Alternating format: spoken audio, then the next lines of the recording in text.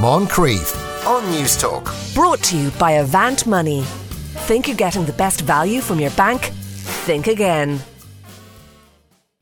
53106 is our text number that will cost you 30 cents. You are listening to the Moncrief Show on News Talk. It is indeed time for parenting. And once again, Joanna Fortune joins us afternoon. Joanna. Good afternoon. First question is this. My 3.5-year-old is having quite regular tantrums. The seemingly smallest thing can set him off and he starts screaming or grunting. Sometimes he throws himself on the floor. Sometimes he hurts himself by pulling at body parts or kicking things, or he might knock things over. I'm wondering if this is still in normal territory in terms of toddler behaviour. It can last anything for a couple of minutes to 20 to 30 minutes on a bad day. It's hard to know how to respond, as it's often impossible to get through to him in the moment.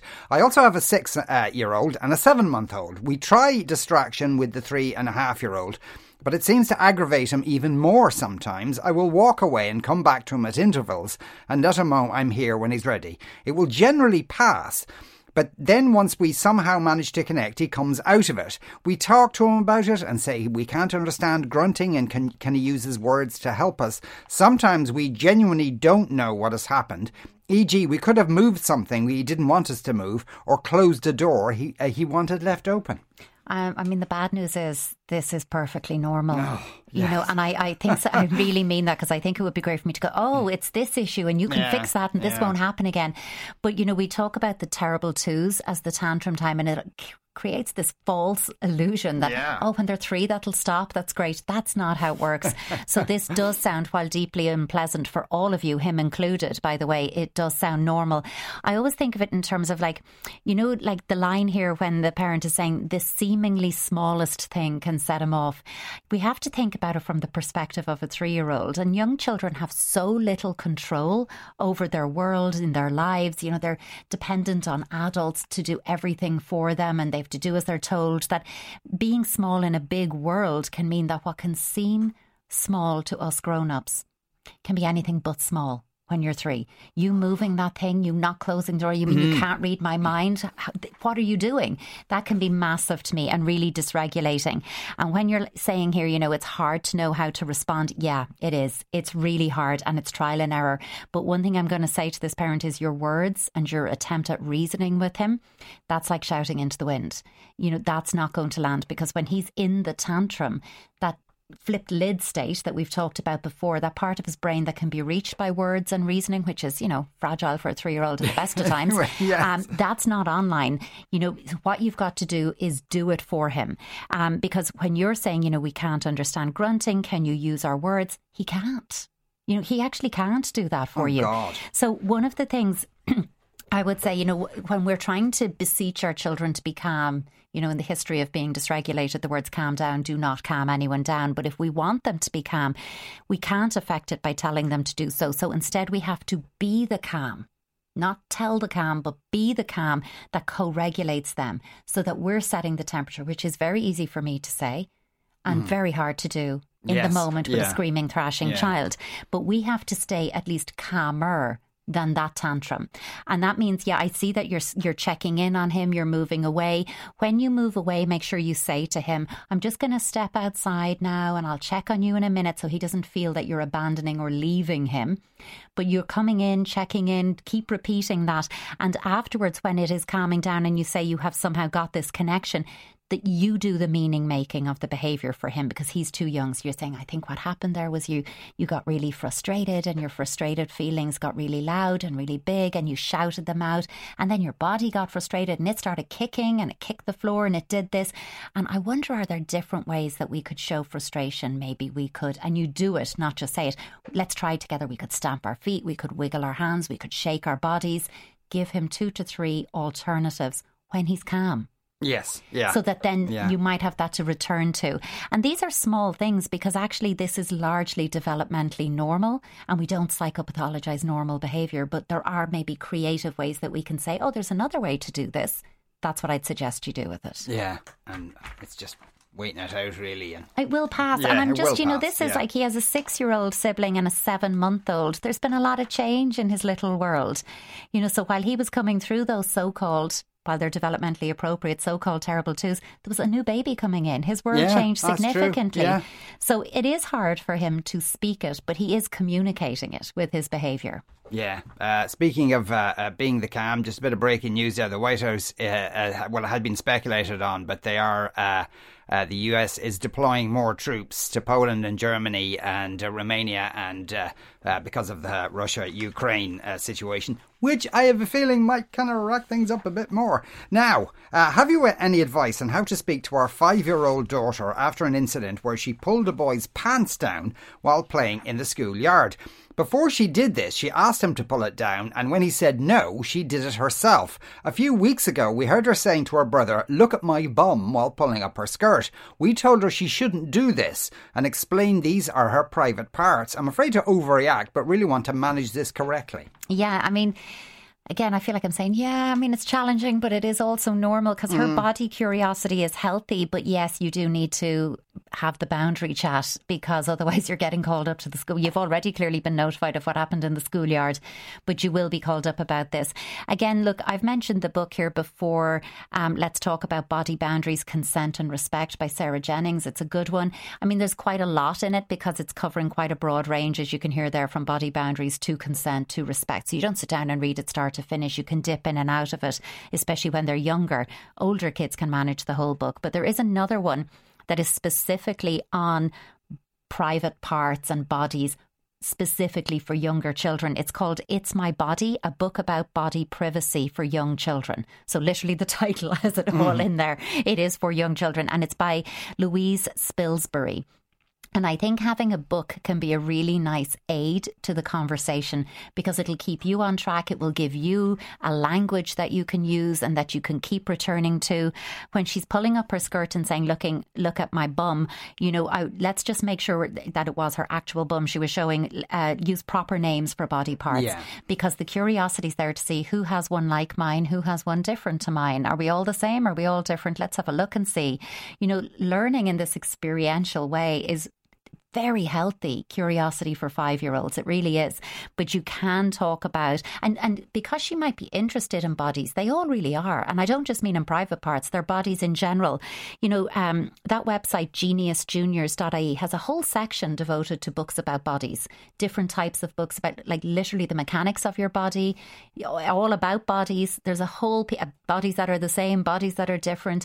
You could actually add into this and just feed the curiosity within a boundaried way. But otherwise you're going to be sitting down with her and using that gentle yet firm voice. No, we don't show our private parts to people when we're outside of our private spaces at home, and we don't ask them to show us theirs, because that isn't respectful. We have to be respectful. If someone says no, that means no. We don't reach out and touch anybody's body. Talking about, there's your boundaries, your consent, your respect, all in there. It's not a conversation that you're going to sit down with your 5-year-old and nail over at tea time. It's one you're going to have to come back to and grow and extend with her. Don't shame her, don't scold her. Gentle yet firm, talking about what is okay, what isn't okay. That she can be curious about her own body, but she has to do so in private, and other people's bodies are also private.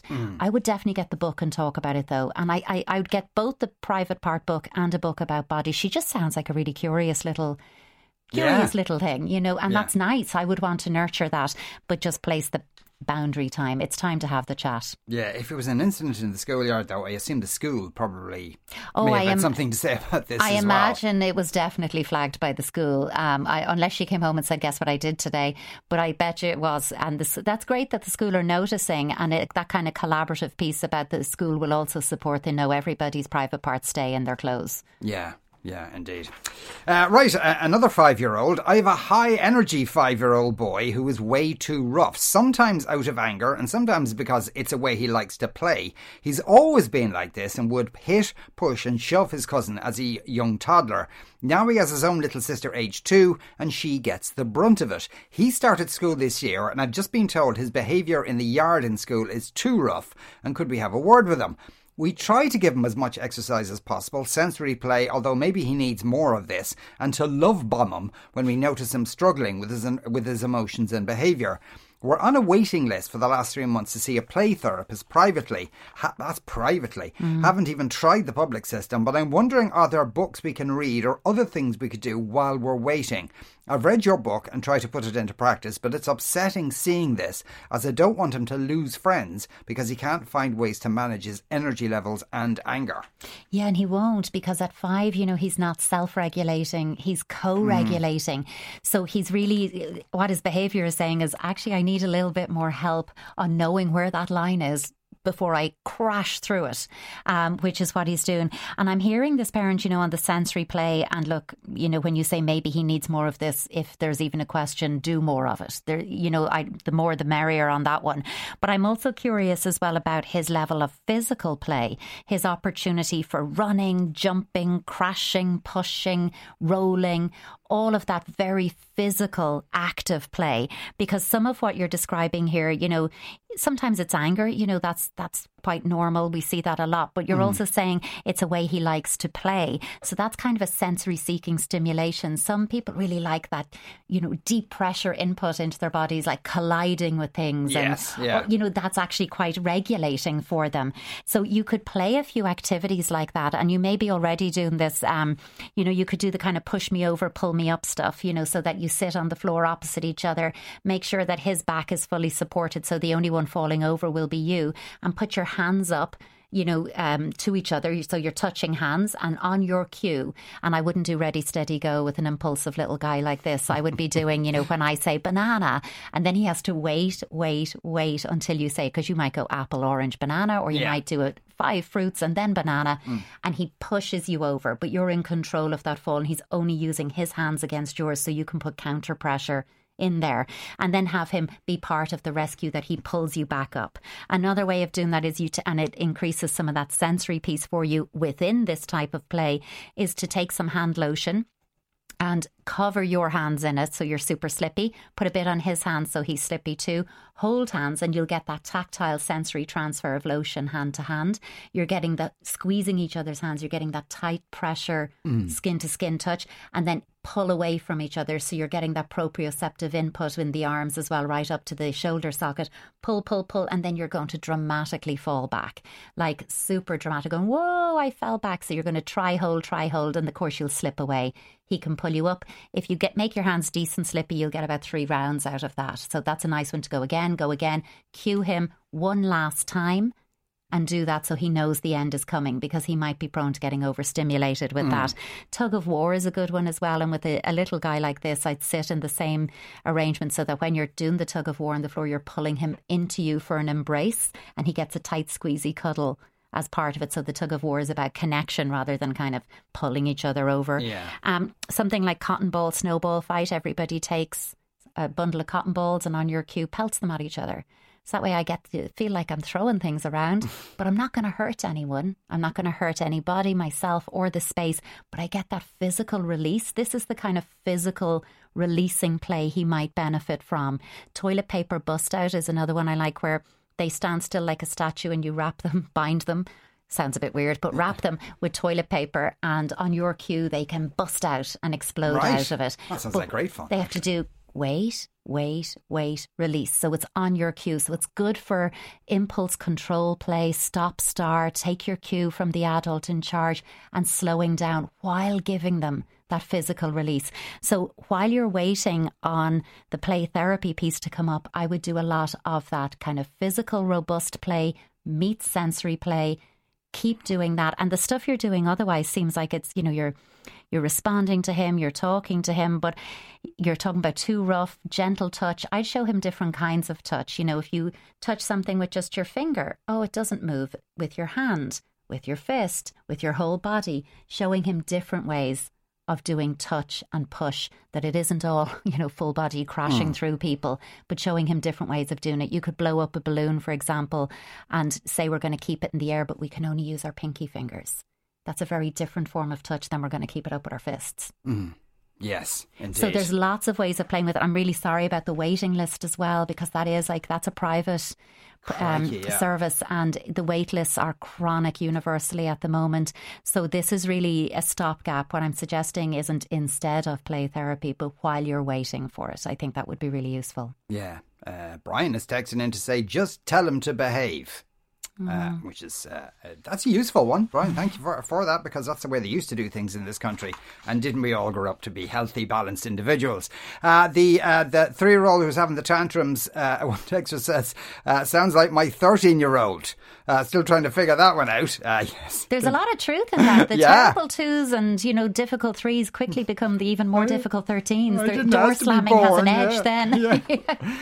My son is 15. He was diagnosed with a learning difficulty, but he overcame that. Recently, he can't remember what he's eaten or what he did yesterday, and he's easily forgetting things like names. Should I be worried? Now, there's enough here to worry me, and there's not enough for me to kind of really go on this. I'm going to pick out a couple of bits, Sean, on this. When you say he was diagnosed with a learning difficulty, but he overcame it, that doesn't make sense to me. So I'm just going to come at that with curiosity. What does that mean? Do you mean he managed it? Because it didn't just go away, that it was a temporary learning difficulty, but now it's gone. I'm not understanding that. So I would have that. I'm coming at your question with a question. What does that mean? And I would always say to you, any sudden, unexplained, significant changes to behaviour should be explored with curiosity. And I always like to rule out the physical before we decide it's psychosocial or emotional. I would say book a consult with your GP who can assess the situation. And if he needs a referral to a neurologist or any other specialist, the GP can make that call with you guys instead of you sitting there worrying. And, just to kind of offer the other side of that, sometimes when any of us are really busy, agitated, overwhelmed in general, or stressed out, we can experience an increase in clumsiness, forgetfulness. It's what Freud called the psychopathologies of everyday life. Forgetfulness, bungled actions in general. And it tends to be mild. For some of us, it might be more moderate than mild, but in that realm, it tends to be transient and it's context specific. It isn't pervasive in your life, but this is recently. I don't know what, that's quite a subjective. How recent? Are we talking days or weeks? If it's something that's escalating and lingering, I would just want that seen. I think there's no harm in bringing him to a GP. Yeah, and I suppose also, given the age he is he getting a decent night's sleep? Oh, there's all of that lifestyle stuff in there as well. So if the GP assesses and goes, no, this is something else that's going on, he needs to come off a gaming device and not be playing till 4 a.m, then you can put those pieces in place. But let's be certain. Yeah. Mark says, your listener's story about their 5-year-old is familiar. My 6-year-old is the same. We've turned our garden into a gym with a trampoline, punch bag, swings, and do rugby, hurling and football 3 to 5 days a week and swimming 2 days a week. We are just about getting there. He's now kind with other small kids, but beats me up, says his dad, Mark. Mark's taking an amazing garden. Mark's taking it for the team there. Right, we do have to take a break. You are listening to the Moncrief Show on News Talk. After that, how do I get my teenagers to stop saying like? Moncrief on News Talk. Brought to you by Avant Money. Think you're getting the best value from your bank? Think again. 53106 is our text number that will cost you 30 cents. You are listening to the Moncrief Show on News Talk. Joanna Fortune is still with us. As ever, if you have a question for Joanna, you can send it into afternoon@newstalk.com. Now, the next question is this. My 11 and 13-year-olds use the word like in conversation and it drives me nuts. I pull them every time they do, and I'm on the verge of using the swear jar in our house as punishment. Just to clarify what I'm talking about, the following sentence is an extreme example. So, like, the teacher today, told us we all have to, take part in uniform inspection tomorrow. The word has insipidly filtrated our everyday social interactions on a subconscious level, but it fills me with the same effect as nails on a chalkboard. I'm aware it has placed as a filler word, and I can only link it back to the Kardashians as to its origin in the English language. Okay, this person is really agitated. Maybe they need the help. Don't give that all to the Kardashians. That's very much a cultural piece. I always think of culture as something that's always evolving and developing, but it's a great playfulness with culture. Culture is how we do things, how we dress, how we speak, how we move, how we do things. Language is a part of that, and there's a playfulness with language that often gets overlooked. It has a sensual nature. It's how we begin to understand the feel of words and sounds and phoneme and meaning. So there's a whole lot going on with it. But in this context, the overuse of the word like is a filler word. You know, it's a filler word in this, even that sentence as an example. The like is there where naturally there might be a pause. Yeah. You know, so it's in the place of that. It can be very strange to listen to because it can make the speaker sound uncertain, like they're in a constant state of doubt, questioning their own thinking all the time. And a lot of the time they'll uptick with it as well. Exactly. Which, it's the prosody of it as well. And the speech pattern, then the sentence sounds just so cluttered that what is it you're saying? So the frustration I totally get, but the most effective way to change it is not to nag or consequence it, because you won't change it without them consciously being aware of it and wanting to change it. They're mirroring whatever cultural exposure they have. It could be, you know, going back to somebody else talking about what's online and things like that, like whoever is influencing them, be it Kardashians or be it gamers or YouTubers or TV shows or whatever it is, that's where it's coming from. But also it's from their peer group, and they're at an age where what their peer group does and says is going to matter more than what you're telling them to do and say. Their greatest influence is outside of you at the moment. Yes, you still have a role, of course, and to be relevant, but they're not going, oh, because you said so, therefore I'll do it. They're saying, what do you do? Everyone talks like this. Yeah. And you're going to get those generalizations. If they were aware of it and they were saying, okay, I want to change this, but I can't help myself. There's a couple of things that you could try, and I'm going to try and be playful. First of all, if it was anyone listening going, I do that and I'd like to stop it, pause every time you say it. When you hear yourself using the word, instead of the context like should be used, just pause for even half a second, because you're catching yourself in the moment. You could also ask others to cue you, don't nag, but cue you maybe with a non-verbal cue or a wink or a rub your nose, you're doing it again, so that I can self-correct it. But I think one of the most effective ways is to play a game. Whereby each of you is going to be given it should be a familiar topic, something you can talk about generally with fluency and speak about it. Set a timer to see who can speak the longest without saying like inappropriately. Sorry, yes. Saying like, I mean. And then what you could do to make that even more interesting is, and more of a learning tool, is record each other doing it. And then you hear how it sounds, because when you're speaking yourself, you may not even notice you're doing Absolutely. it. And they're probably not noticing they're doing it. But if they hear, and don't do that in a shaming way, do you hear how awful you sound? Don't do it like that. Try to keep it a playful thing. Let's see who can go the longest. Oh, that was 10 seconds. Okay, let's see, can we get to 15 seconds and build it that way? It's definitely going to be easier if they agree with you that, yes, I do that too much. I'd like to change it. Otherwise, you're just going to have to coach yourself in some tolerance Teflon and let some of that slide off. They're not going to agree. Well, I mean, it's like probably every single one of their friends speak like that anyway. And everyone they're listening to. Everyone, it's not even Kardashians. It's any influencer anywhere is like it could easily have been an oh my God drawl. There's always a something with language, and that's why I think culturally it's something that evolves, and it's something we are allowed to explore and play with. Yeah.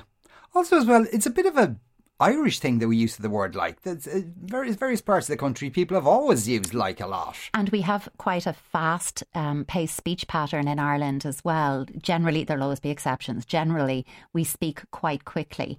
And when we do that, we use fillers in the place of pause, because it keeps going. So absolutely. Yeah. My friend, age 69, says like after every word. It's really annoying. So there you go. Kathy says, I can't stand the use of the word piece for aspect, e.g. the culture piece, as your guest just said. Sorry, Kathy. Sorry, yes, everyone's started like swear jar. Well, that's the fallback position, it seems. Anyway, here's the next question. I'd like advice on encouraging critical thinking in my kids when it comes to conspiracy theories, non-science and anti-vaccine. I have 2 boys, 10 and 11, and they are great. They do very well in school and socially they are very happy.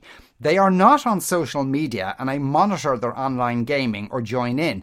We have an open dialogue about everything. Lately, I have noticed that the rhetoric that's being directed towards them is very QAnon-y, for want of a better word. YouTubers will randomly mention something so off-centre that it throws me. I vet each YouTuber they like for cursing and content. Currently, when I hear a mention of buzzwords like China, COVID and vaccination, I pause the shows and we talk about what they have heard briefly, where I explain the difference between fact and opinion.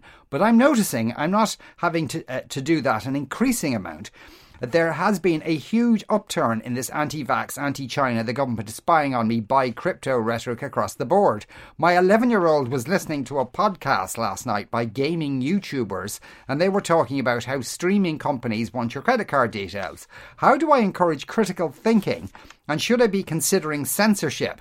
He's in 5th class and sprinting towards teenagerhood. My 10-year-old couldn't care less and enjoys contradicting his brother every chance he gets. Oh my God, there's a lot in there. We'll have to shut down our Twitter accounts for the next 48 hours. I know. So yeah, I want to answer the question that has been asked. And I think, first of all, just to say you're doing a lot really well, and trust yourself. The fact that you're saying, you have an open dialogue about everything, you're checking, who they're following, what's going on, the language, all of that stuff. They're not on social media, they're happy, they're healthy, they're doing well at school. There's a lot of good here, just to frame that, because that's going to be where you keep coming back to.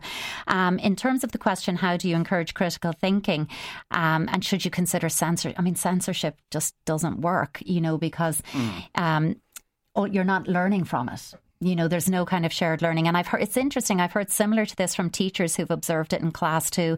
And we could look at lots of reasons and influences. There's been increased screen time, time alone, time online during the pandemic, plus the pandemic itself, fueling some myths or dis or information. But as well as that, differing opinions. And differing opinions are allowed. Yeah. Okay, just to emphasize that differing views are okay, but it can get amplified in the context we've been in. So I would always pay attention that if they're hearing things and they're bringing it to you, super. That's great, because they're hearing something, it's not quite making sense, they're bringing it to you, and together you're having this open conversation about it. Super, keep that up. If anyone else is listening and thinking, okay, something like this, but more, if anyone is talking as if it's from a script, that means they've learned something and they haven't quite integrated it or understood it. That's why they're parroting or repeating it in a verbatim way. If anyone is really that's the only possibility, I'm not open to any conversation, or there's any heightened anger, I would always approach anything like this with inviting open discussion and listen. And a discussion requires that you listen more than you talk as well. Be curious, wonder about, okay, that's interesting. I never thought of it like that. Where did your ideas on this come from? What's informed your view? Offer alternative views. Might it be? Could it be? I wonder if. Just kind of creating that openness. And look, your kids are young. These are 8 and 10 or 10 and 11 years old. So you can certainly, don't go down censorship, but you can further limit online time and again, intensify your reviews. You're scanning the YouTubers for cursing and content. Well, maybe this is information about some of them are using new content that actually you haven't addressed with your kids yourself. You want to get in there first. So maybe look at that and, have them play openly rather than on headphones, because that way you're hearing things in the moment as well. But I do think you're doing a lot really well. When it comes to the critical, how do you encourage critical thinking? Critical thinking skills start to be developed for children around 4 years old in the second stage of developmental play, when they have the little toys interacting and talking with each other. Somebody says something in the play, another character responds, there's a counter, you get that serve and return and multiple perspective taking, and they have to work out a scenario to a conclusion. That's really how they're beginning to develop those skills in play. So you're going to teach them the reality test when you want to now grow up that critical thinking. So when they say something, you go, oh, interesting, where's the evidence for this? Now look, it doesn't have to be about this stuff online. Let's kind of make it more general. It could be, you never listen to me, my teacher hates me, this always happens. It could be some general statement and you take it and say, okay, your teacher hates you. Did they say that? Where are you drawing this from? What's your evidence for it? I wonder, could there be another explanation for what your teacher did? If I heard her say that, I might think she meant, and offering the alternative. So you're doing it, this is useful in all kinds of areas, not just these ones that we're talking about today. And you want to then keep, as you're doing, talk about the difference between what you feel and what you think, what you believe versus truth, because you and I can sit here and hold opposing beliefs on the same thing, but I can tolerate that your opposing belief can coexist with mine. Yes. But if my belief becomes my truth, then there is no other way, and you're simply wrong. And I'm immovable in that. So we want to keep it in the realm of, this is what you're believing. Might there be another belief? I believe differently. Different beliefs can coexist. That's all about critical thinking. And just keep that door of communication open to talk about everything. Yeah. God, they're listening to very kind of grown-up stuff for 10-year-olds and 11-year-olds. Yeah, and, because it's broader than the YouTube gaming stuff. It's a podcast where somebody... And again, bear in mind the YouTubers that your young children are listening to are grown adults. They're not 10 and 11 years old. Yeah. They might be in their 20s and have their own social or political beliefs. And, your children are following adult content in that regard. So you do need to, in terms of a critical analysis, that's on us as well. We have to keep a critical eye on all of that. Yeah. But streaming companies do want your credit card details. I don't know things That's not a conspiracy. That's an actual fact. Going back to the teenagers using the word like. Now, I remember driving my dad crazy using like too often. Teachers also tried banning us from its so-called overuse. That was 30 years ago. Choose your battles with teenagers, and this shouldn't be one of them. All it resulted was in me avoiding talking to my dad at the time because it was so stupid and controlling. My peers and I all grew up and now speak normally, in inverted commas. Whatever that is. Yeah. Joanna, thanks a million. As ever, Joanna Fortune there. You are listening to the Moncrief Show on News Talk. We want to take a break. After that, the early Kennedys.